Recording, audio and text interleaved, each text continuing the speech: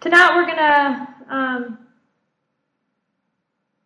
look at all things lost. Okay, basically as Scripture would kind of show it to us. And the title of my message is Until He Finds Them. And I want to share a story with you because you guys know I always have stories. So I was 21 and I was in Nashville. Some of you live there, or have lived there. Don't judge me. But I'm in Nashville and I'm driving, and all of a sudden I realized, okay, I'm lost.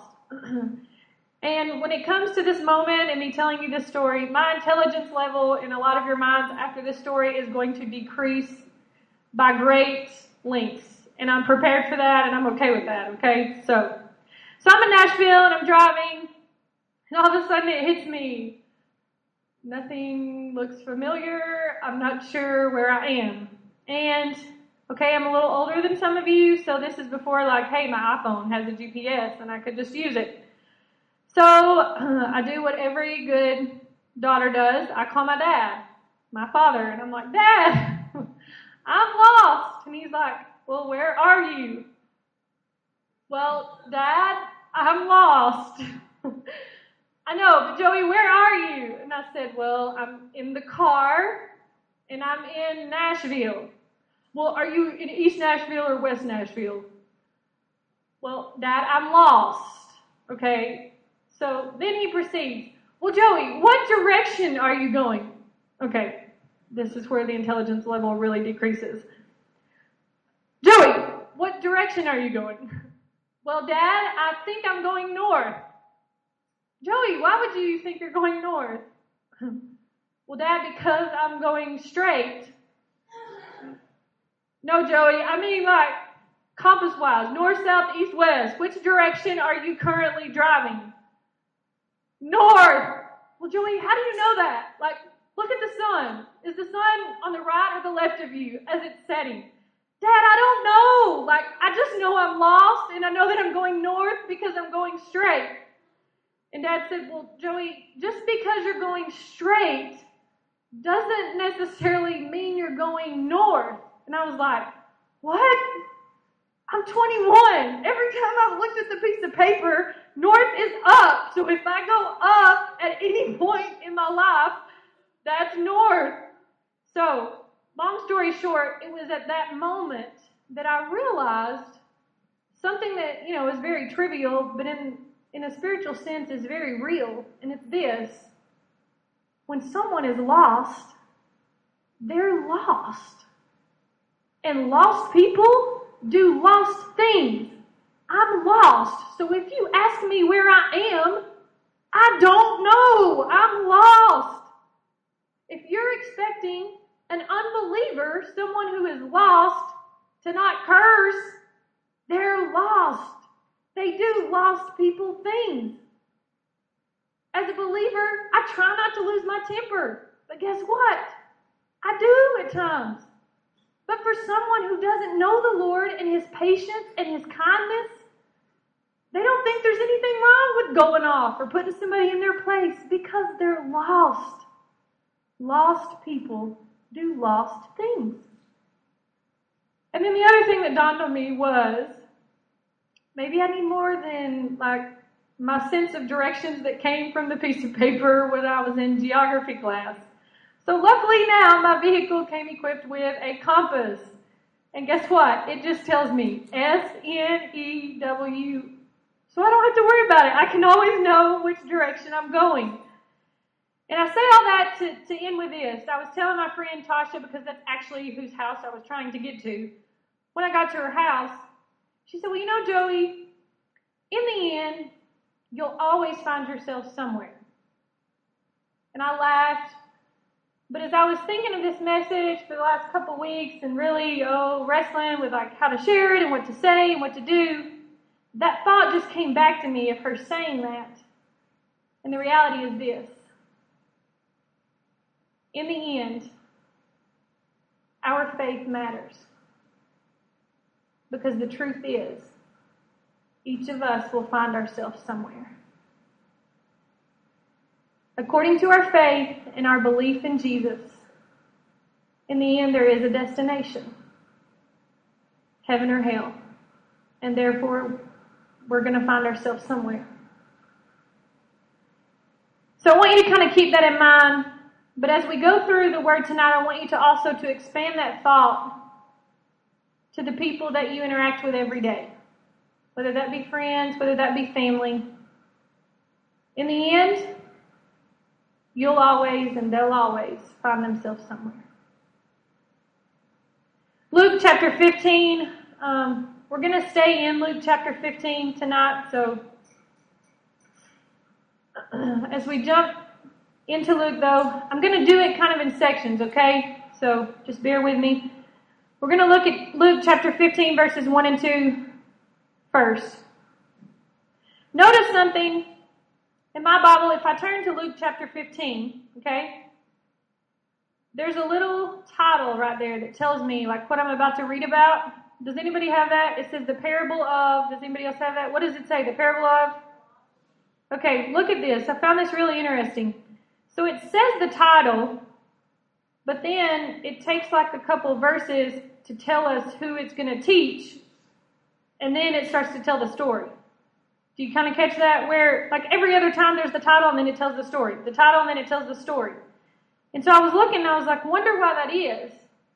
But then I started to kind of read it over and over and okay, Lord, what are we doing here? So follow me for a second. So Luke 15 verse 1.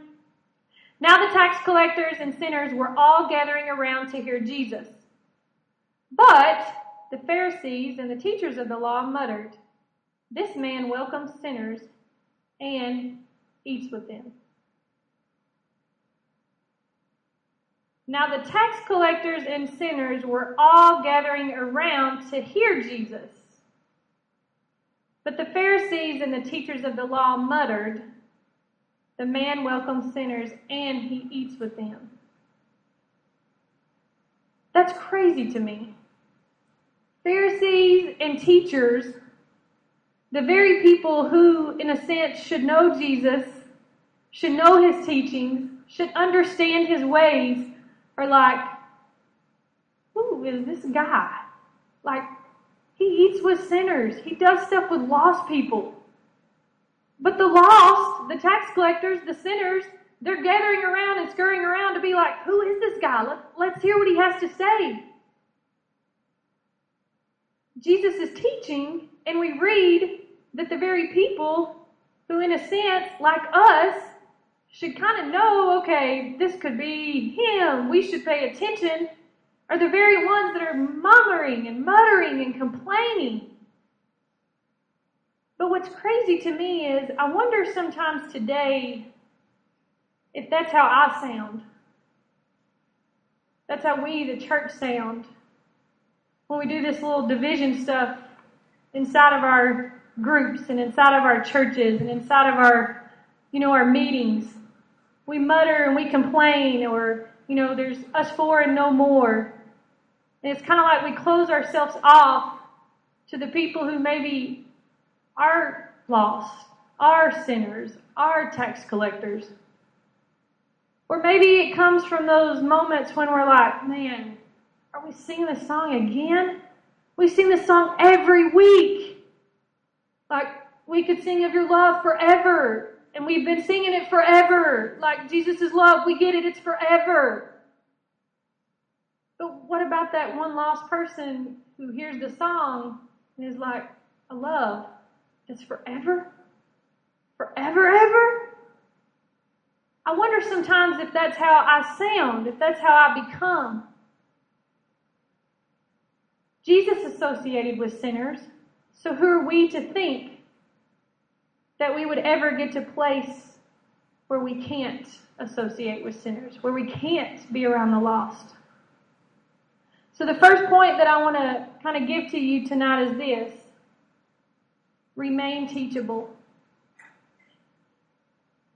I don't know how many of you have heard the little song, like, it's the Baba sheep song, I don't want to be a sheep. Then it goes on, I don't want to be a Pharisee. I don't want to be a Sadducee. Don't become a Pharisee. Don't become a Sadducee. Remain teachable. There were things then and there are things now that we can learn. I'll be honest with you, some of my greatest learning moments have been when I listen to Matt speak here at Chi Alpha. Because Matt, I think, has a gift. Matt can talk to when it comes to the gospel. Matt can talk to and express and explain the gospel in a way that rattles the mind of the most intelligent person in the room, but it also makes sense to the most unlearned and unchurched and not knowing gospel person in the room. And I want that gift. But the great thing is, if I share something in staff meeting, Jackie has never been like, well, duh, Joey, we know already. Even though my mind is an elementary mind and I'm like a second grader when I learn something. And that's because he and Jackie both, they're teachable. And so guys, I challenge you tonight, as you grow in the Lord, wherever you are now, as you grow in the Lord, remain teachable. Verse 3. Then Jesus told them this parable. Suppose one of you had 100 sheep and loses one of them.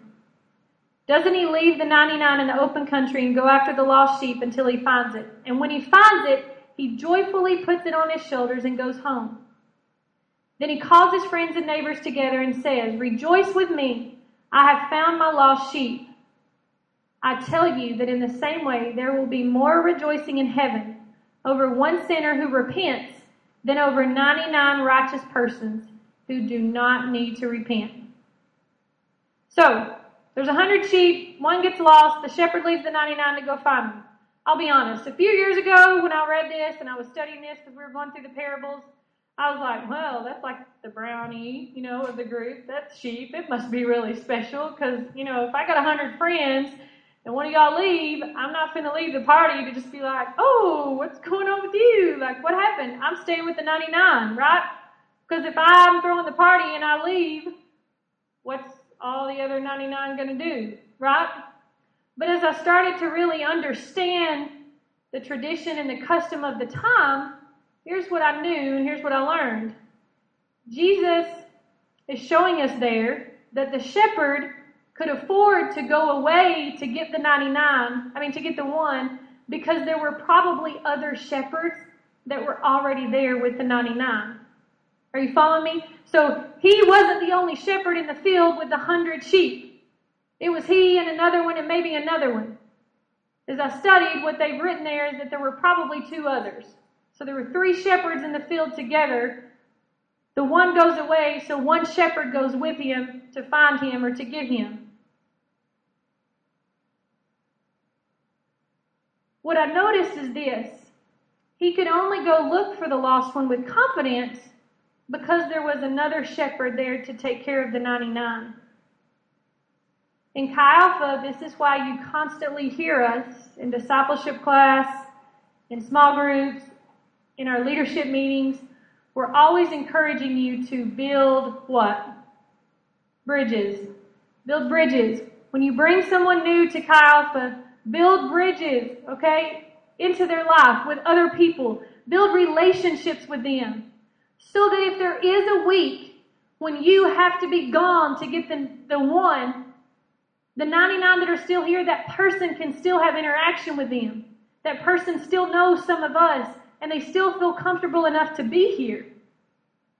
The important thing there was community amongst the shepherds in such a way that if one went astray, he could leave because there was community amongst the shepherds to know these 2 will stay. I can trust them. And guys, Chi Alpha, we can do great things. We can have awesome fellowship. We can have great worship. But if community is missing, then in a sense we've missed it. Because it takes community in order to be able to shepherd the flock appropriately. There's going to be times when you can't be here, and we're aware of that.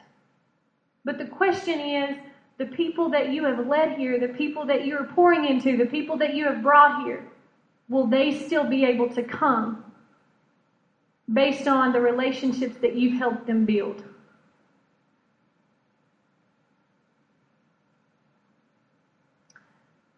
I noticed this. It also says, if you go back up, suppose one of you has 100 sheep and loses one of them. Doesn't he leave the 99 in the open country and go after the lost sheep until he gets tired? No. Until they don't return his text message? No. Until they stop responding in GroupMe? No. Until it's just annoying? No. Until when? He finds it. That is bizarre to me. I'll be honest with you. There's times I've been like, hey, you want to come? Nah, I ain't trying. Like, I'm not cool with that. And I'm like, okay, done. Never again. Man, how sad is that? This was a sheep. He's sharing a story that's referring to a sheep. Okay, I get it. It's a story. But obviously there's some importance in the fact that he puts until he finds it. So I was like, okay, well, maybe it's just a sheep. Like, maybe there's a reason. So then I go and I read the next one, okay? So the point there, build bridges. It's important. Community is a must. It allows you the benefit of going to get the one, but it allows you the comfort of knowing that the 99 are always taken care of. The parable of the lost coin. This is where I was like, oh, okay, it's there again. Suppose a woman has 10 silver coins. She loses one. Doesn't she light a lamp, sweep the house, and search carefully until she finds it? When she finds it, she calls her friends and neighbors together and says, rejoice, I found my lost coin. In the same way, I tell you, there is rejoicing in the presence of the angels of God over one sinner who repents. I used to read this and I would think kind of like I did about the sheep. Well, that coin must have been really important. Like maybe her great-great-great-great-grandmother gave it to her and she didn't want to lose it. I mean, I'll be honest. If I lose a quarter, I'm like, a quarter, like I could have gotten a half of a tenth of a piece of bubble gum. What am I doing? Why did I lose the quarter? So then I was like, well, but it's a coin. Maybe it has to mean like more than just a quarter to me. Oh, so maybe it's like one of those really cool coins. It's like the gold little dollar coin. So it's like really important. But if you really understand here, the coin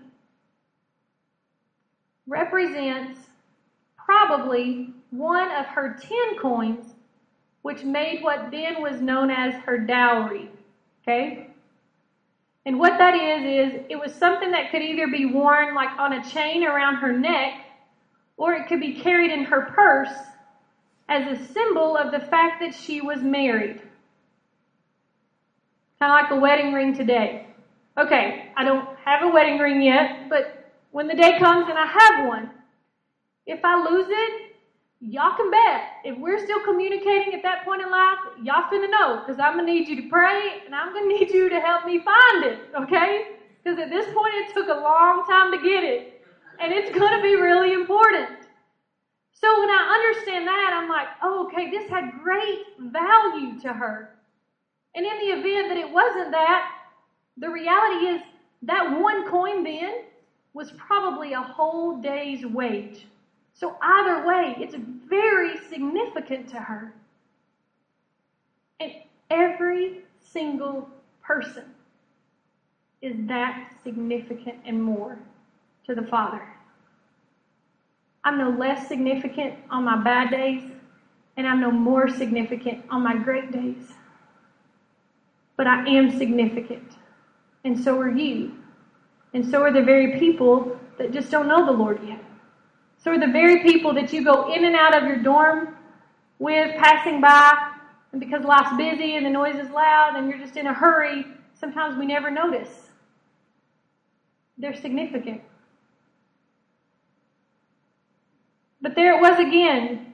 Suppose a woman has 10 silver coins, loses one, doesn't she light a lamp, sweep the house, and search carefully until she sees roaches and she gives up? No, until she finds it. So she searches until she finds it. The shepherd that loses the sheep searches until he finds it. But then this is what stuck out to me. She turned on a light to help find what was lost. Who would ever think to do that? It's dark. Turn on the light. That'll illuminate the place to help you find what is lost. The same is true in a spiritual sense. It's crazy we're quick to turn on a light a candle, ask for a flashlight, Power goes out, we've lost something. But how often do we forget that God's Word says in Psalms 119, your Word is a lamp for my feet and a light for my path. To study and grow in learning about God's Word, our heart for the lost and the kindness and the patience and the mercy that He shows to them, we learn about it.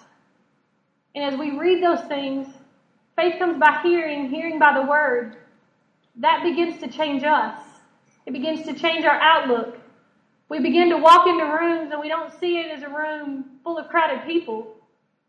We see it as a room full of souls. And we remember the fact that in the end, everyone finds themselves somewhere. So the third thing is this: leave your light on. Every day, it's important that you and I find time to be in His Word. Because it's through that He illuminates to us His character, and we can therefore light the room in such a way that we're able to minister to those who don't yet know Him. So they look until they find it. So I was like, okay, maybe it's just the NIV version. So I went and looked in all the other translations. And I even noticed this. When it comes to the parable of the lost coin, there's a comma until she finds it. Here's the deal, y'all. That means the writer could have what? Taken that part off. The writer didn't have to put it there. They could have just put a period. Right? English tells us, okay, comma. You could have just put the period and didn't add the last statement. So there's something significant about the fact that 2 times Jesus is sharing this story with the people to teach them something. And it ends with the statement, until it's found, basically. Man, what if we treated the lost in our prayer time that way? 14 years in, man, I'm still trusting God that today will be the day when their eyes are opened. And you think, Joey, that's crazy. No, I've seen it. I've seen and I've heard the prayers of moms and dads who have prayed for years and years and years. And then their son or daughter has come home. Did it get mundane at times? I'm sure. Did it get hard at times? I'm sure. But when I think of that, I think of my friend Dick Brogdon, and I think of something that he said. And it just astonishes me every time. It challenges me every time. But Dick was speaking at our last World Mission Summit, and he made this statement. He said, I think that the Lord Himself gets a different kind of glory and gets a different kind of confidence about Himself when He has one of us who can pray and pray and pray and nothing happens. And yet they continue to pray and pray and pray. And still they don't get the answer they want. But still they pray and pray and pray. He said, because you know what I believe happens? I believe that in that moment, it's like God Himself is taking an elbow and He's elbowing Satan in the face and He's saying, in all of yours, you have none like that. In all of yours, you have none like that. Man, what if my prayer for someone that I know who is lost was that moment when God was able to, in the face of Satan, be like, you have none like that. Because they're not yet found. So, first thing, remain teachable. Second thing, build bridges. Third thing, leave your light on. Final story is this. The parable of the lost son. Some of you may have heard this story. Some of you may have not heard this story. Jesus continued. There was a man who had 2 sons. The younger one said to his father, Father, give me my share of the estate. Give me my inheritance. So he divided his property between them. Not long after that, the younger son got together all he had, set off for a far distant country, and there he wasted all of his wealth in wild living. After he had spent everything, there was a severe famine in the whole country, and he began to be in need. So he went and hired himself out to a citizen of that country, who sent him to fields to feed pigs. He longed to fill his stomach with the pods of the pigs, which they were eating, but no one gave him anything. When he came to his senses, he said, "How many of my father's hired servants have food to spare, and here I am starving to death? I will set out and go back to my father and say to him, 'Father, I have sinned against heaven and against you. I'm no longer worthy to be called your son. Make me like one of your hired servants.' So he got up and went to his father. But while he was still a long way off, Joey got up to return to her father, and while she was still a long way off, while she was still making mistakes, while she was still not being perfect, even though she still is not perfect, the father saw him and was filled with compassion. For he ran to his son, threw his arms around him, and kissed him. The son said to him, 'Father, I've sinned against heaven and against you. I'm no longer worthy to be your son.' But the father said to the servants, 'Quick, bring the best robe, put it on him. Put a ring on his finger and sandals on his feet. Bring the fatted calf and kill it. Let's have a feast and celebrate. For the son of mine was dead and is now alive. He was lost and is now found.' They began to celebrate. Meanwhile, the older son was in the field. When he came near the house, he heard music and dancing. So he called one of the servants and he asked, 'What is going on?' 'Your brother has come. Your father's killed the fatted calf because he has him back safe and sound.' The older brother became angry and refused to go in. So his father went out and pleaded with him. But he answered his father, 'Look, all these years I've been slaving for you and never disobeyed your orders. Yet you never gave me even a young goat so I could celebrate with my friends. But when this son of yours, who has squandered your property with prostitutes, comes home, you kill the fatted calf for him?' 'Son,' the father said, 'you are always with me, and everything I have is yours. But we had to celebrate and be glad, because this brother of yours was dead and is alive again. He was lost and is found.'" It's interesting to me that it says, "when the father saw him." Because no, I don't think that this would allow us to believe that, like the sheep and like the coin, the father was getting up every day and going places trying to find him. But let's be honest, y'all. I'm not a parent. I have a niece and some nephews. If we're outside and they wander off, I'm not just like, "All right, cool. I'm going inside and get a bicycle and start riding. They'll eventually come back." No, it's in the forefront of my mind. Like, man, I wonder where they are. I wonder if they're okay. Like, I wonder what's happening. And even though it may continue to the fact that I'm like, okay, well, it's starting to get dark. Obviously in today's world, I'd be like, well, we should call the police. Who knows where they are? But that thought never leaves my mind. I may have to continue to go on about my days, but it's there. And I'm constantly praying, and I'm expecting that at any moment they're going to what? Come home. So it tells me the father saw him. He obviously had his eyes open and was alert enough to what was around him that he was still anticipating at any moment he can start to make his approach, because the father saw him when he was really close. No, he was still afar off.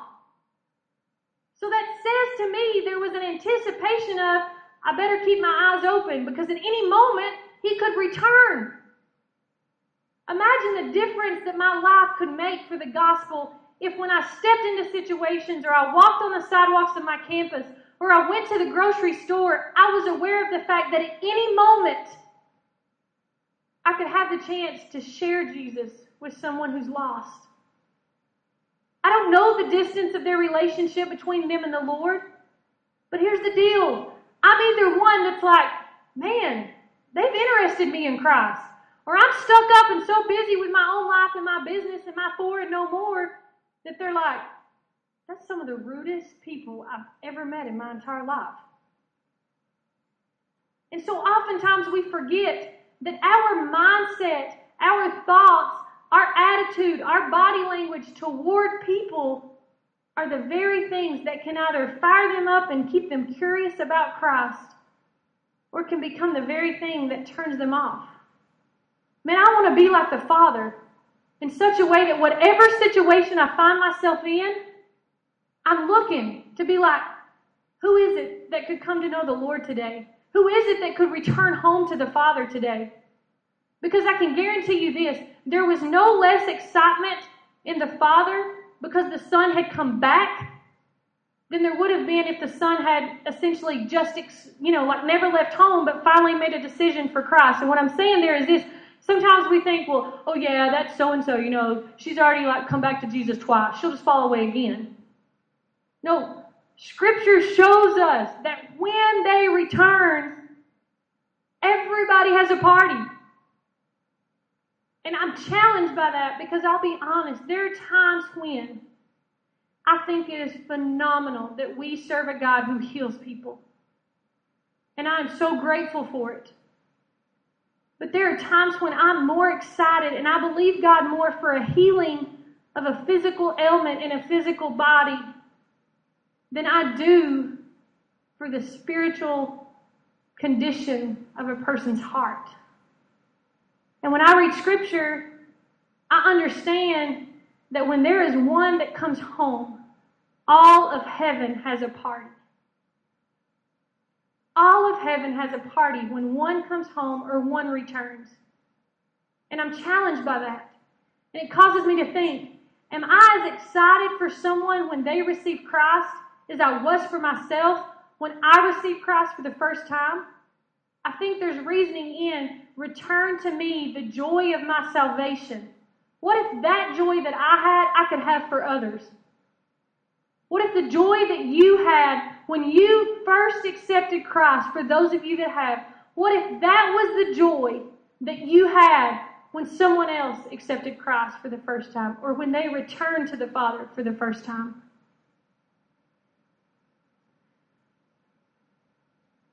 As we hear this story, many of us are in awe of the Father's love and His gifts.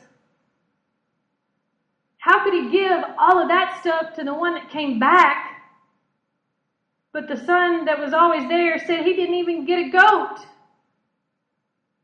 But here's the thing that's bizarre, and it shows you just the whoa of our God. For those of us who are saved and who have that personal relationship with Jesus, God the Father has already done these very things for us. And here's the craziest part of it.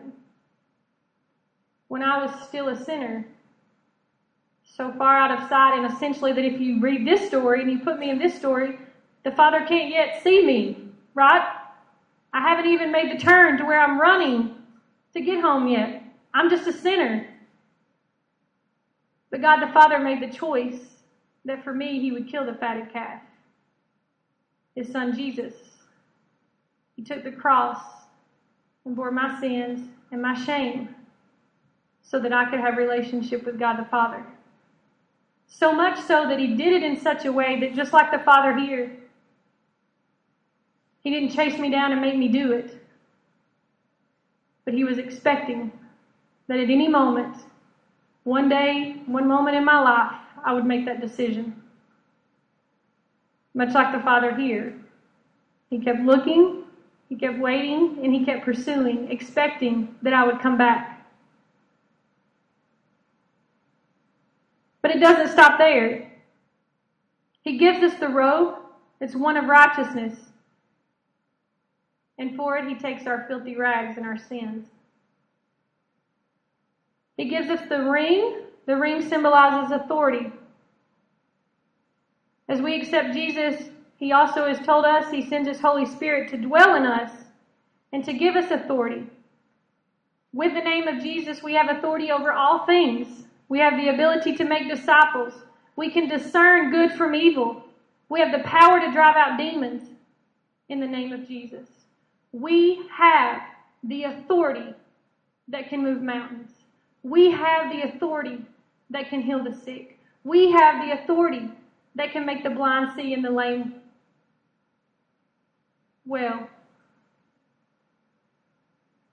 But sometimes we're so mute to even use the authority.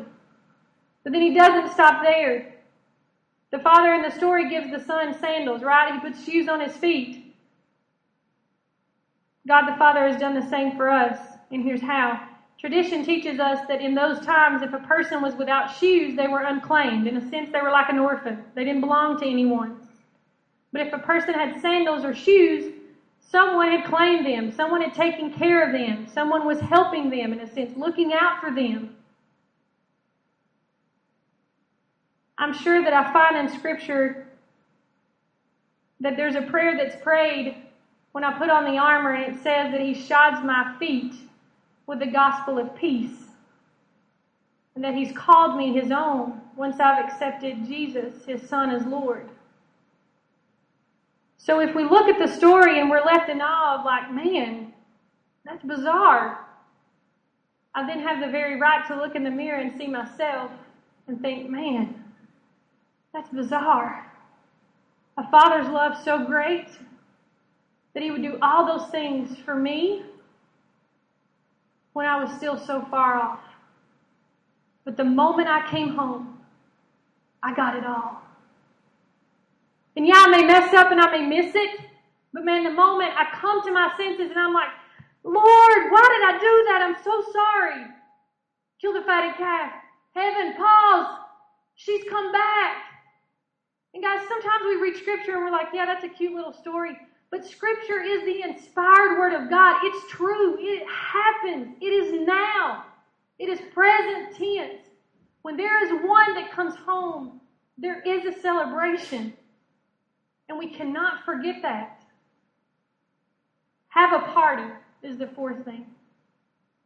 Never get to the place in your spiritual journey with Jesus that you've walked with him so long, you forget to celebrate the spiritual birth date of someone else. Always be willing to celebrate someone else's salvation. The other thing that we see in this story is the behavior and the attitude of the older brother. When I'm back home, we have state. It kind of works like this. I'm the only kid that lives away from home, so it works out really well. When I go home, they're like, oh, we're so glad you're here. And then like 2 hours later, I get on everybody's nerves, and they're like, yay, when are you going to go back? You know, my brothers and I are arguing. It's the same thing. Dad has this weird statistic. He's like, statistics say within 37 minutes of you being with your siblings, you revert back to your childhood behavior. I'm like, Dad, who knows this kind of stuff? Like, you just sit in your room and be like, my kids argue. Why? But there are times we have steak. It could also be I don't have it here because I can't grill. But the thing I've noticed is Mom, she'll get the steak, and I'll get home, but the steak it'll be like Friday. They're already in the refrigerator in this little container, and it's like, ooh, what's in there? And I open it thinking it's like cake. No, it's like raw meat, but it has all this stuff on it. And I'm like, ooh, well, it kind of smells good, but kind of not. They're marinating. And I'm sure y'all are like, duh, I knew where you were going. But here's the deal. That's the purpose of being the older one in faith, in a sense. Not maybe by numbers in your age, but numbers of years that you've walked with Jesus. Because the longer that you've walked with Jesus, the more your heart should have been marinating and should have been being prodded by the Spirit. Just like Mom, when she takes the meat, she like pokes it with a fork a bazillion times. And I'm like, why do you do that? And she's like, well, it opens up the steak and makes it porous enough to absorb the stuff that I pour on it. And it keeps it tender. My submission to the Lord every day in prayer and in reading His Word allows the Holy Spirit the opportunity to prod my heart and to make me aware of the very people around me that I need to pray for. Or that moment that I'm like, oh, that's who that the Lord gave me that word of encouragement for. So marinate your heart. There's nothing worse than someone who is super old in the faith, but is the least mature of all of us. And I don't want to be that way, guys. I've seen, I'll be really honest with you, and I'll be personal for a second. I've seen, and I'm seeing currently in my own family right now, the sadness of an older brother situation. The sadness of, man, the younger brother, like he's struggling, he's making some mistakes, and a heart that is so hard and is so Pharisee-like and is so religious that he just can't grasp grace for my brother. And then there's that Pharisee part of me that's like, dude, chill out. You're so hard-hearted and you're so stupid. And then I'm like, oh, and so am I. But guys, the point of having a relationship with Jesus is that we grow in it and that we become more Christ-like and that we mature in such a way that our heart marinates in His Word and in worship and in prayer so much over and over and over that it's tender enough to the very things that He responds toward. Because the whole point is to be Christ-like. That's what being a Christian is. So if we are, like Francis Chan says, if we're irked by or we're annoyed by the thought of evangelism, why did you choose Christianity? We were once what we're supposed to go love. If somebody had never loved us, we would have never been in the position we're in.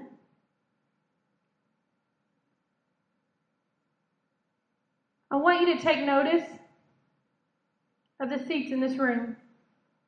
There's a seat on the stage. We would all agree that that seat is full or empty. It's empty. There are plenty of seats in this room that are empty. I'll be honest, there are times I walk in and it's hard as a campus pastor. In Alabama, it absolutely used to consume me to the point I'd be like, if I sit this chair here and this chair here, there's exactly 48 chairs. So if people aren't here and people aren't here, then there's only, 22 people here. I failed. But then the Lord really kind of just revolutionized my thinking to where there was a night I'll never forget. I walked in and I was like, the chair. And then it hit me. Man, what if I started to see empty chairs as a symbolic reminder of that lost person or those lost people, 2 or 3, that I'm trusting the Lord for? So much so to the fact that when I come in Chi Alpha, I see the faces of students that I've never met yet, by faith, believing that God will bring them here so that they will eventually come to the place where they have relationship with Him. So tonight, remain teachable, build bridges, leave your light on, have a party, and marinate your heart. But we're going to close a little bit differently tonight. We're going to have some music. We're going to have some worship. And I want you to remember, in the end, we all find ourselves somewhere. In the end, we're not lost. There is a reality of heaven or hell for all of us. But I want you to stand, and I'm going to ask you to do something that'll be a little awkward. So everybody stand as Jackie's coming. And I'm going to ask you, if you would, be kind to me and make this really easy. Pastors don't like it when their altar calls fail, okay? I'm just being really honest. Find somewhere where it's just you and a couple of empty seats. So get somewhere where there are not people beside of you on your left or beside of you on your right.